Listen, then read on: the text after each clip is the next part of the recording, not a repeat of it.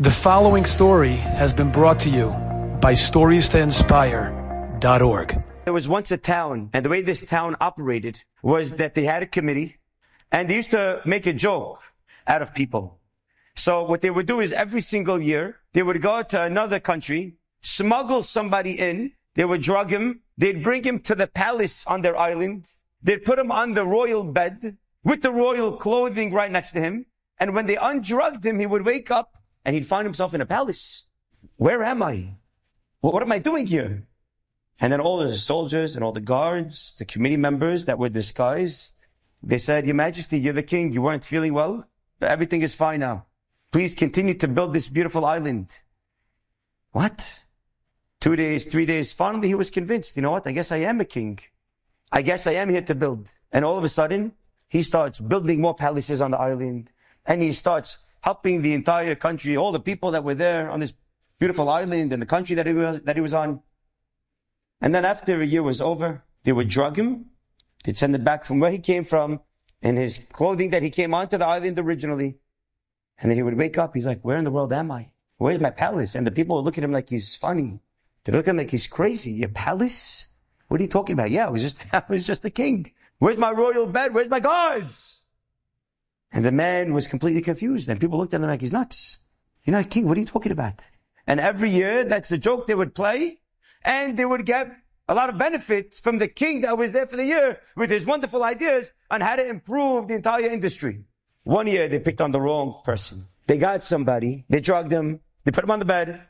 And sure enough, when he was undrugged, he wakes up and they start playing the same joke on him. Your Majesty, please build, help. Your people need you.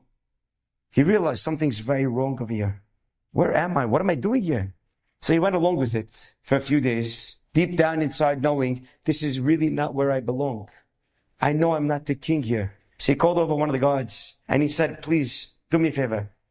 Could you tell me who in the world I am and what am I doing here? He said, Your Majesty, you're the king. This is your island, this is your continent, this is your country, this is your people. Please build. He takes out a sword and he puts it by his neck. And he says, if I'm the king, then I will kill you if you don't tell me the truth. So he says, Your Majesty, you're really not a king. Exactly this date, they're going to send you back to where you came from. This is the name of your original town. This is what you used to do. And that's where you belong. And he says, thank you very much. The next day when the whole committee and everyone came to him, Your Majesty, what are we doing today? What's on the agenda? He said, I'd like you to send 2 boats of gold to that country. Your Majesty, but this is your continent. This is where you belong. I said to that country. Okay, Your Majesty, no problem. And you know what? As a matter of fact, if you could please send a lot of iron, I also want to build a palace over there. And every day he would send ships of diamond and gold and silver. They couldn't wait to get rid of him. At the end of the year, they drugged him again. They sent him back to where he came from. And when he woke up, he found himself in a palace. He found himself surrounded with tremendous otzarot, wealth, because he invested in the right place. Not where he's going to be for a few years, or even less than a year. Rather, where he's going to be for a lot longer. Ezehu hacham, our rabbis tell us. Who is the wise man? Haro'eh et hanolad. To be a great chess player. You can't just think one move ahead. If you want to beat Kasparov, trust me, you're not thinking 50 moves ahead.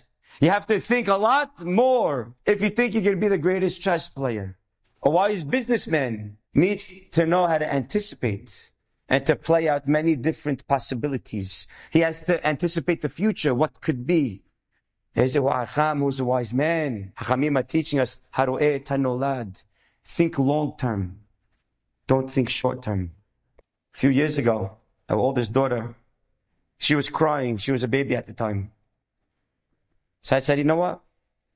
She's crying in the crib. Rabbi spoke about Ben Adam Lahaviru, how you have to care. So I went in and I said, I'm going to go save the day. I'll take her out. Usually daddy's the one that takes out the girls. I was like, no, keep her in, keep her in. I'll go get her. After that time, she also wanted me to take her out. Nap time finished. She's ready to come out. Bajanin. So I opened the door of the room. I'm walking in like a hero. Here I am. Daddy's here to save the day. And as I walk in, my daughter, who's facing the door that I entered from, standing by the crib and crying, sees me coming into the door, starts taking all the toys from the crib and throwing it at me. Hi, Bashum. Mabstahi. Where's the derech eretz? I'm thinking, what kind of chinuch is this? What's going on? What is she doing? Taking all the toys and throwing it one by one. The little tykes, the Fisher Price, the big toys, throwing it at me. I said, well, she's fire. Throw it at mommy. I'm coming to save you. What are you throwing it at me for? I grab her, I take it out of the crib, and then I go to my wife, and I said, you're never going to believe it. I went to go save her. When she sees me, instead of taking me and stopping to cry, she takes her toys and she starts throwing it at me. What kind of nonsense is that? She says she wasn't throwing her toys at you. I says, what do you mean? I walked in and she was taking all her toys and throwing it right at me, if anything. She said she wasn't throwing it at you. She saw you coming to take her out, and she realized in 5 seconds, she's going to be outside the crib and her favorite toys are going to be inside the crib. How in the world is she going to play with those wonderful toys? So she started taking the toys and throwing it out so that when you take her out, she'll have what to play with. I said, a little girl could think of that? She was able to think, want to move ahead. Ezehu Hacham, who's the wise man? Think where you're going to be, where you're going, where are you investing? Torah and mitzvot, the greatest investment that we have. People are investing in this world. And then there's people that are investing in the real estate. The greatest investment is a second where a person could turn it into eternity by learning Torah, doing mitzvot, getting so close to Borei Olam. Ezehu Hacham, haro'eh tanolad. Enjoyed this story? Come again. Bring a friend. StoriesToInspire.org